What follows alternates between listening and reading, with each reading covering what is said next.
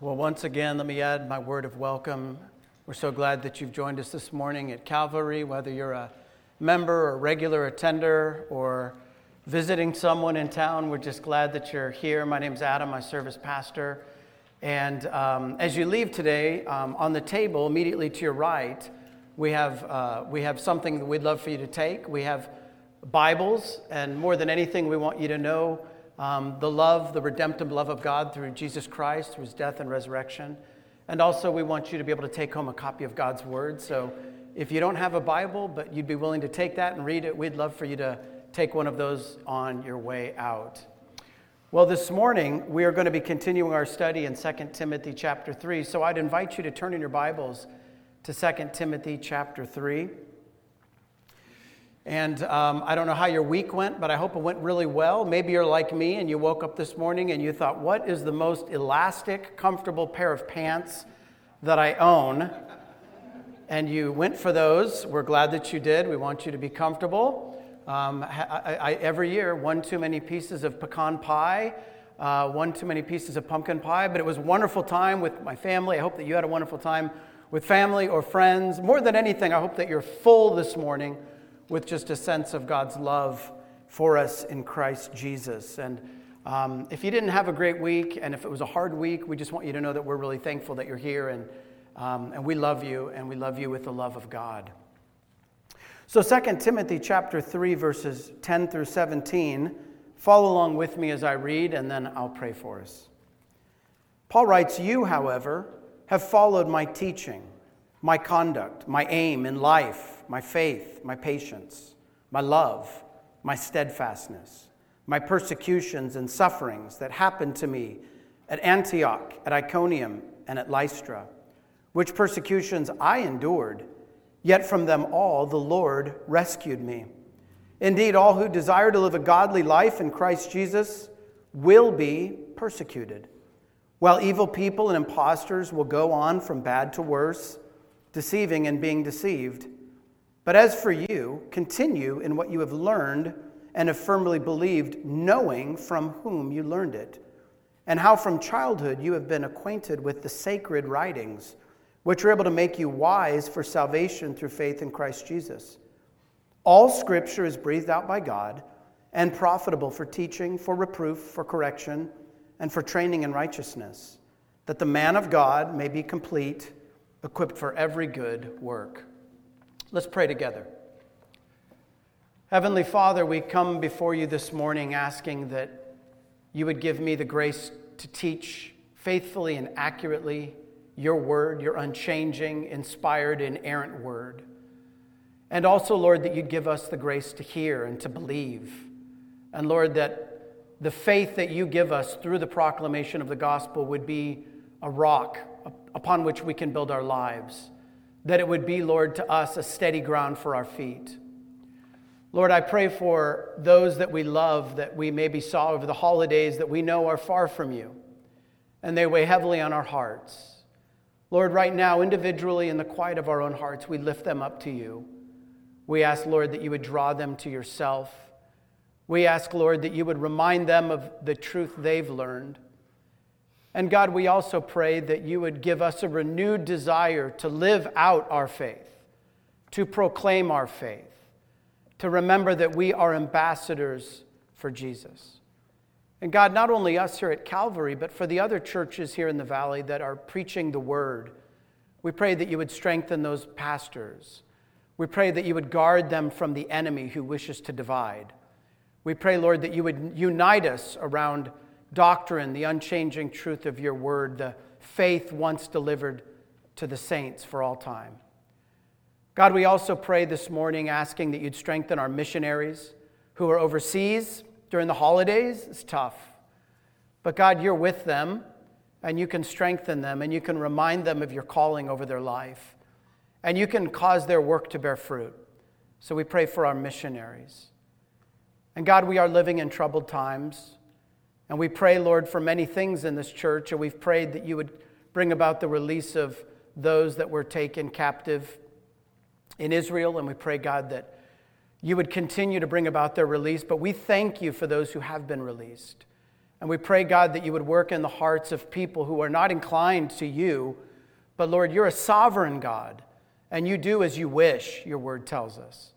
So we pray, Lord, for the unfolding of your will in ways that would be merciful and gracious to those who are captive. God, this morning I pray that that theme of freedom would find its way into our lives, that you would set us free from sin, that you would set us free from addiction, that you would set us free from worry and anxiety, Lord, wherever our feet are prone to slip, whatever the ensnaring sins are that we struggle with. God, would you fix our eyes on Jesus, our glorious Lord and Savior, who is risen from the dead, who right now reigns over all creation, and who will one day come again for us.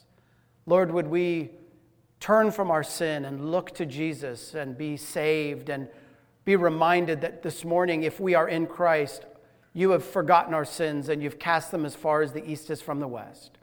So counsel us, Holy Spirit. Strengthen our minds and our hearts by your word. We pray in Jesus' name. Amen. Well, as we study through the book of 2 Timothy, last week we saw that we are living in a period known as the last days. The last days. And if you look at 2 Timothy chapter 3, verse 1, Paul says times of difficulty will come. So we're living in a time called the last days, and Paul says if you're living in times of the last days, then times of difficulty will come upon you. And the difficulty that we experience stems from desires that are not rightly placed on Christ, but upon what Paul calls the love of the flesh, or the love of pleasure, and the love of money, and the love of self. And so last week we saw that people love the wrong things. And so we're in a society diseased and disordered by wrong loves. And so Paul calls us to love rightly, to love Christ lightly, and to have the right kind of love. And if you look at our passage today, hopefully you keep your Bibles open. In verse 10, Paul turns his attention to Timothy. And he starts by saying, "You, however." So Paul is charging Timothy, and he's charging us, because we are believers like Timothy, as to how we're to live faithfully in an unfaithful world. How we're to love Christ in a world filled with wrong love. And how we're to settle our lives on the stability of Scripture in a world that is increasingly unstable, economically unstable, geopolitically unstable. Turn on the news. We live in an unstable world. So Paul is saying, in an unstable world, here's how you can have stability for your soul. And the first thing we see in our passage is the massive impact of Christian living. The massive impact of Christian living. When you're living in a world that's unstable and unsettled, and maybe you in your soul are unstable and unsettling, the question is, where can I find stability? Where can I find a ground underneath my feet? Where is something set and firm in our ever-shifting world and culture? And so Paul says, you need to understand the massive impact of Christian living. Look at verses 10 and 11. Our passage opens with these words, "You, however, have followed my teaching, my conduct, my aim in life, my faith, my patience, my love, my steadfastness, my persecutions and sufferings that happened to me in Antioch, at Iconium, and at Lystra, which persecutions I endured, yet from them all the Lord rescued me." Here Paul is commenting on the example of his life. You caught the repetition of that word, my teaching, my faith, my life, my steadfastness, my persecutions. Paul's Christian life has had a massive impact on this young man, Timothy. Paul says, in fact, you have followed my example. I wonder this morning whose example you're following. I wonder this morning what example you're setting. They say that more is caught than taught. We've all experienced that. Maybe you're like me, you can hear something taught over and over again, but until you see it, you really don't get it. And Paul is saying Timothy got it because he saw it. And the it that he saw was the faith lived out. God has designed us to learn by example. If you study Western thought, this goes all the way back to Aristotle and Aquinas. We learn by watching. And so Timothy has watched Paul and he's learned from Paul's teaching and also from Paul's example. As my own pastor often says, we produce ourselves. The impact of your life is having an impact on others. The question is, what example are you setting? And you might think, well, I'm not setting a very good example, but you got to understand, I have a difficult life, Pastor. My life is hard. You don't know the troubles I've seen. But it wasn't all roses for Paul. He mentions his persecution and his suffering. Did you catch that? At Antioch and Iconium and Lystra. And you can read about all of these events in Acts 13 and 14. Let me just recount a little bit of what happens. In Antioch, Paul goes to an established church, and at Antioch, he faces reviling, anger among those he's sharing the gospel with. So in Antioch, he preaches the gospel, and people lash out at him for that. That's bad. But then he goes to Iconium, and at Iconium, he preaches the gospel, and they try to kill him. That's even worse. And then he goes on to Lystra, and at Lystra, they do stone Paul. They actually drag him outside the city, and they stone him, and they think he's dead. But if you read in Acts 14, he sits up, and we don't know exactly what happened there, but Paul is stoned and left for dead. The Lord rescued him. And that rescuing from that momentary physical trial was a picture of the greater rescue that we will all experience when we enter into glory and are made in the presence of Christ, like Christ, and we receive resurrected bodies. And so Paul says, they did all these things to me, and yet I kept preaching the gospel. Paul kept going, and his commitment and his determination and his refusal to quit made a massive impact on young Timothy. And all of this leads Paul to make a promise in our passage. Look at verse 12. Paul says, "Indeed, all who desire to live a godly life in Christ Jesus will be persecuted." Now, I wonder if you've ever been encouraged to claim the promises of God. And I hope you have, and I hope you do. The gospel is the promise that sinners who look to Jesus and trust in his death and resurrection for their salvation will be saved. We're saved by faith alone. And the Bible is filled with promises. Paul says in Romans, God is for us. The Bible says he will finish the good work he has started in you. Jesus says, I will lose none of those that the Father has given me. The Bible is filled with promises, and it's good for us to know those promises and to remind ourselves of those promises and to hold on to those promises in times of persecution. Yet somehow, this promise that all who desire to live a godly life will be persecuted, this is not one of those promises claimed by Christians. Nobody's walking around with a mug with this verse written on it. I shouldn't say no one. Maybe someone somewhere. But it's no wonder, because often those claiming promises want to turn God into a genie who just exists to grant us our wishes, or into a Santa Claus-like character who, if we're good boys and girls with just the right faith, will wake up one morning to find our lives filled with all the things that are on our wish list. But God isn't a genie, and God isn't Santa Claus. God is real, God is sovereign, and God is God. We should count his promises, and he will keep them all in time.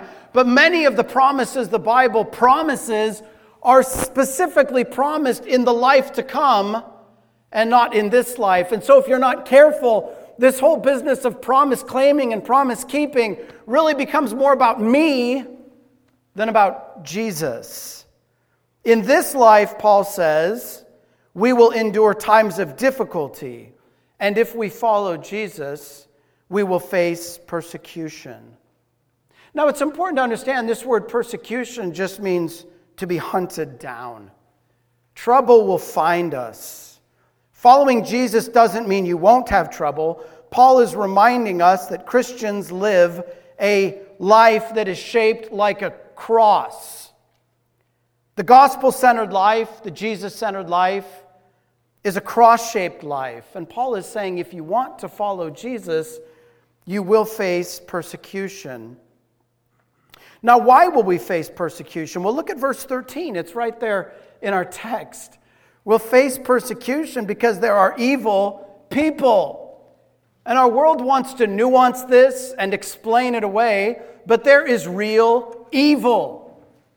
There is real evil in the world. There is real evil in us. There is an evil foe that the Bible sort of pictures as a roaming lion seeking to devour named the devil. These are real things that we try in our modern life to pretend like they don't exist, but they do. So in our culture, which is all about loving self and loving pleasure and loving money, loving Jesus above all of that puts you at odds with others. It puts you at odds with culture. It puts you at odds with society. Now, as Christians, we don't set out to be at odds. We set out to live at peace. But Paul is just saying following Jesus won't make you cool, and it won't make you popular. But here we have a choice. Now, don't miss this. Notice that Paul says either we follow the example of godliness and set an example of godliness, or we will give ourselves to what's bad and go from bad to worse. Look at verse 13. Look at verse 13. Evil people and impostors will go from bad to worse, deceiving and being deceived. You see, what we want to think is that we can sort of nicely control our sin intake. We'll just have a taste.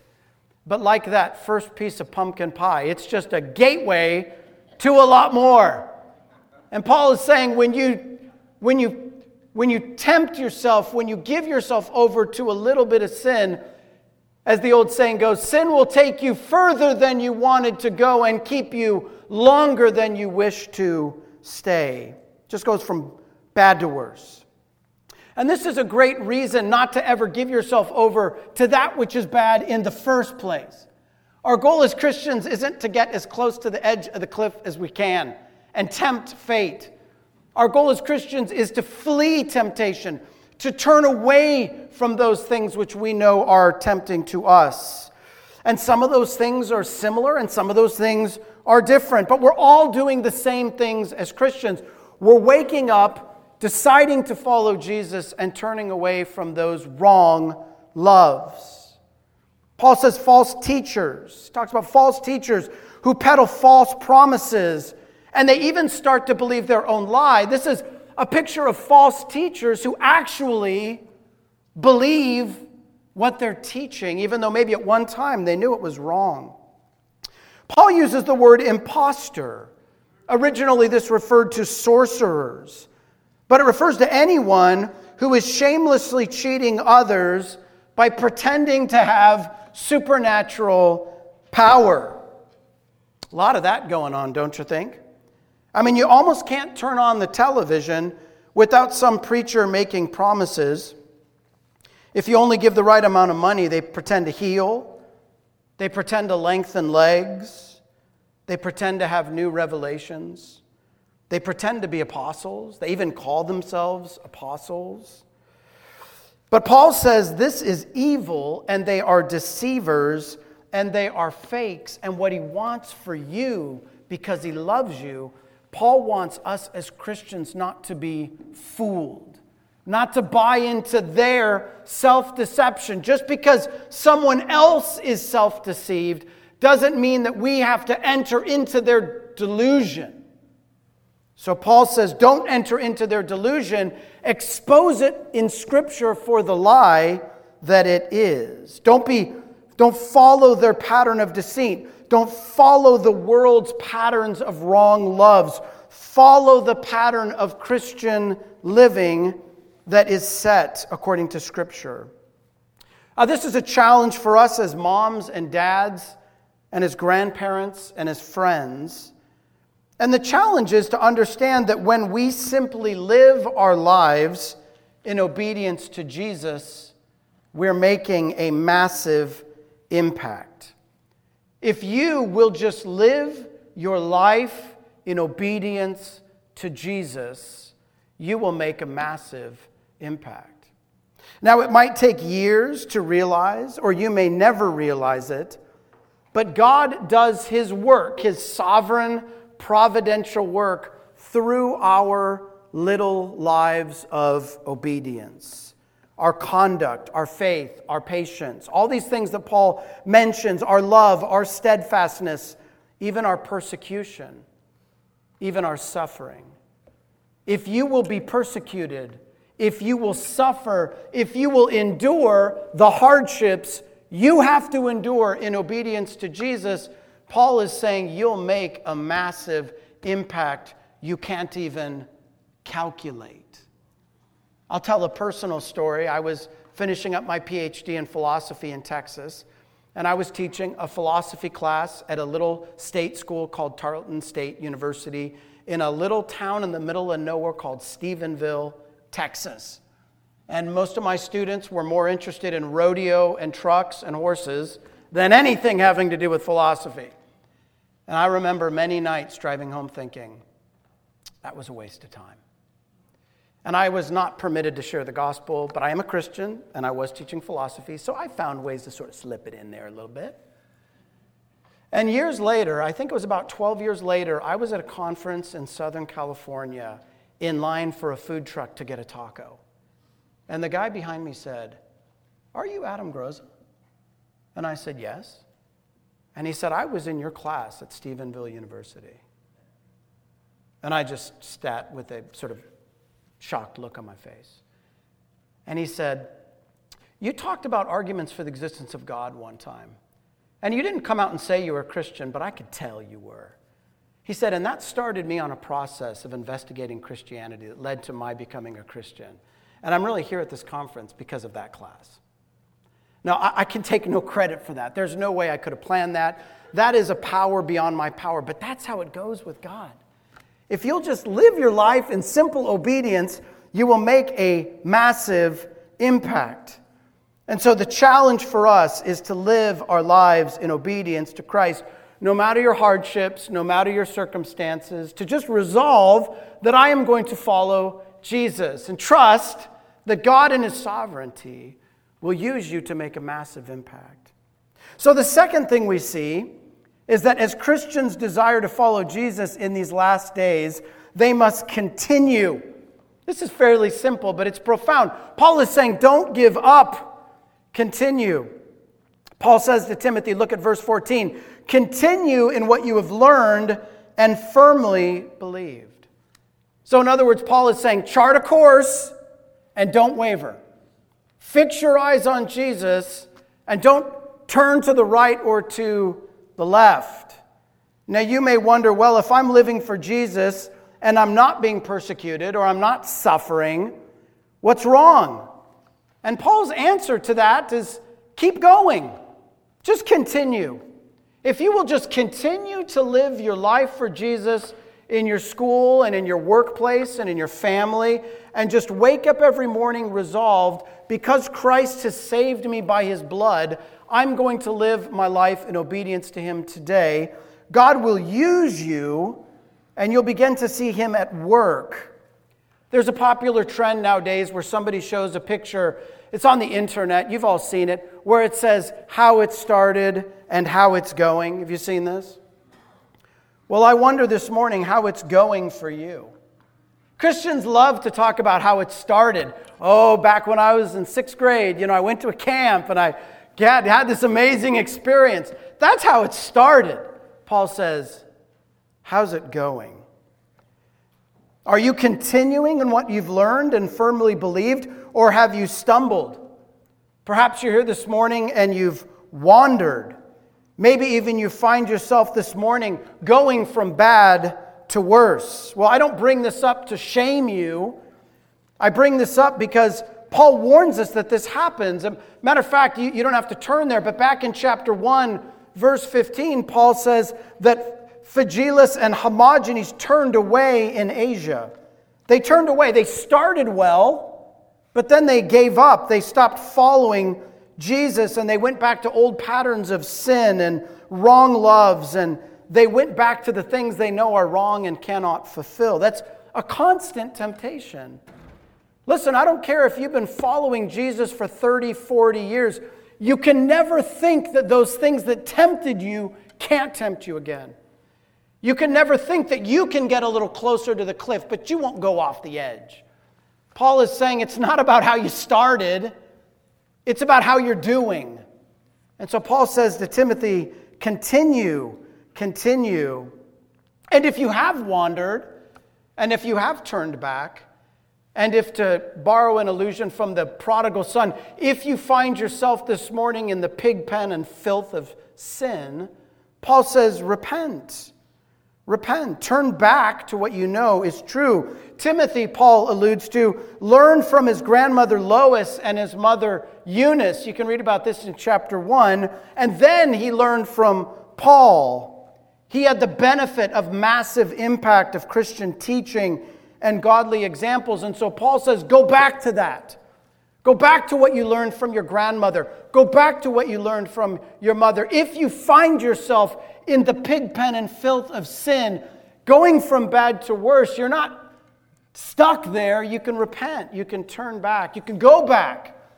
And what is that beautiful picture of the father running to the prodigal son to meet him, to receive him, kill the fatted calf? What does Jesus says? All of heaven rejoices over one sinner who repents. So Paul points Timothy and us to Scripture. He says in verse 15, knowing from whom you learned it, from childhood you've been acquainted with the sacred writing, which is able to make you wise for salvation through faith in Jesus Christ. Paul says the key to continuing is Scripture. He calls it sacred writing. The key to continuing is found in God's Word. Paul uses this word acquainted to Timothy.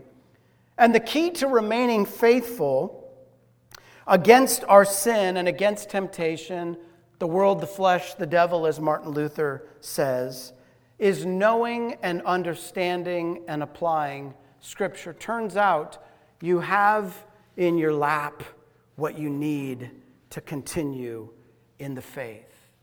You think you need everything to change, but you don't. Paul says you need this book.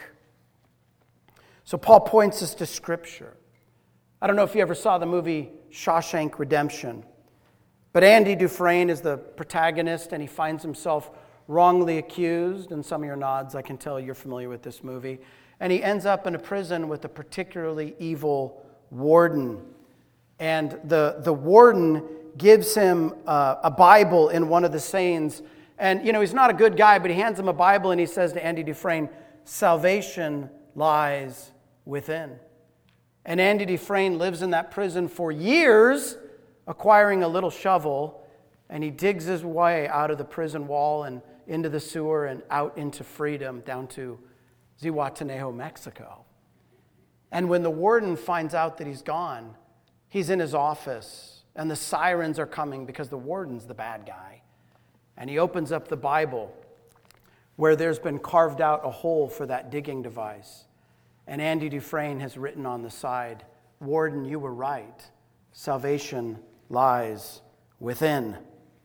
Well, our problem is greater than physical prison or just unjust wardens. We are guilty, and sin has rendered us dead and rightly under the just condemnation of a holy God. But because Jesus bears our sin, we are forgiven. The good news is not a ladder we climb. It's a gift we receive. But freedom is found in understanding and living according to Scripture. Like Andy in the movie claws his way through the prison wall, scrape by scrape, year after year, freedom is found in your Bible. It's found in reading and applying God's Word to your life and your struggles and your temptations and your wandering and your anxieties and your fears. But here's the deal. It doesn't happen overnight. The Bible calls the process by which we are conformed to Christ sanctification. And let me say it this way. Sanctification is a slow motion miracle. You don't commit your life to Jesus and wake up the next day and go, all of my temptations have gone away. That can happen. But usually it doesn't. Usually it's the slow, scraping sound of applying God's Word to our life year after year that burrows the tunnel to freedom. It does happen, but it takes time. What Paul's saying is Scripture is the key. Scripture not only brings us salvation, look at verse 15. Scripture brings us salvation, it also brings us sanctification. It makes us more like Jesus over the course of our lifetime. If we will read it, if we will study it, if we will apply it. It does you no good collecting dust on the shelf. You must read it. Dads read it. Moms read it. Grandparents read it. Friends can read it. You must align your life with the truth. Now, Paul refers to the sacred writings, and you might be here this morning and you might be a skeptic. You might think, well, why not the Quran? Why not the Book of Mormon? Why not the Hindu Vedas? Why not the Bhagavad Gita? Or one of the many other sacred books that other religions propose to be true? Well, look at verse 16. Paul tells us why we should believe Scripture. He says, all Scripture is breathed out by God. Now, breathed out by God in the English is a bit wordy. But in the Greek, it's just one word, theopneustos, God-breathed.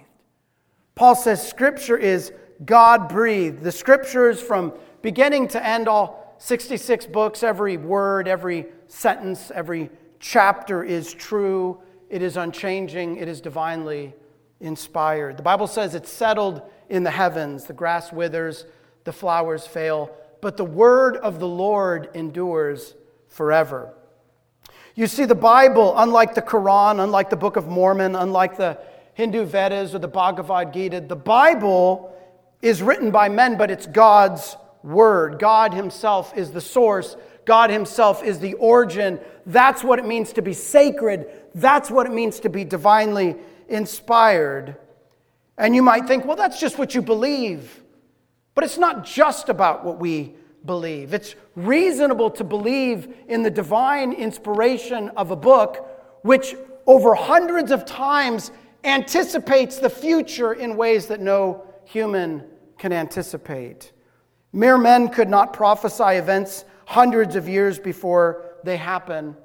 And this is why Peter, who saw Jesus in his earthly ministry and saw Him crucified and resurrected, Peter says in 2 Peter 1:21, no prophecy was ever produced by the will of men, but men spoke from God as they were carried along by the Holy Spirit. Men alone cannot explain the fulfilled prophecies of Scripture. Only an all-knowing God can do that. So the Bible does not invite us just like LeVar Burton in the Reading Rainbow, don't take my word for it. The Bible invites us to ask our questions and to ask hard questions about how do I know this is the Word of God? And the answer is that no other book in human history written by dozens of men over 1,500 years has this cohesion and this prophecy culminating in an empirically demonstrable miracle in the death and resurrection of Jesus Christ, who appears to hundreds of people. He came on a rescue mission, and His rescue mission testifies to the veracity of all that God has said. It's not just that we believe Scripture. It's that Scripture is the Word of God. Paul says the effect of its origin, that it comes from God, in verse 16, makes it profitable. Profitable. Maybe you're a businessman and your ears have pricked up. Profitability is good. Profitability is what we want. Paul says God's word, when understood and applied, is profitable. Well, profitable for what? Verse 15, salvation. That's the most important thing. But it doesn't stop there. That's how we start. How do we continue? Verse 16, God's word is profitable in that it teaches us. And I don't care how old you are, we've all got something to learn. God's word's also profitable because it corrects us. It convicts us of sin. That word reproof means to be convicted of sin. You might be engaged in activity and you're like, I don't feel particularly bad about it. Read God's word. And God's word shines a spotlight. It's like the story of the old farmer that his wife calls out, honey, come in for dinner and wash your hands. And out in the dark, in the setting sun, he looks at his hands and thinks, I'm pretty clean. And then he walks into the house where there's light and he realizes in the light just how filthy his hands are. So Paul says the word of God enables us to see our sin, and that's good. It's not fun, but it's good. Because when we see our sin, we can confess our sin. And the Bible says if we confess our sin, he is what? Faithful and just to what? Forgive us and to cleanse us from all unrighteousness. What can God's word do in your life?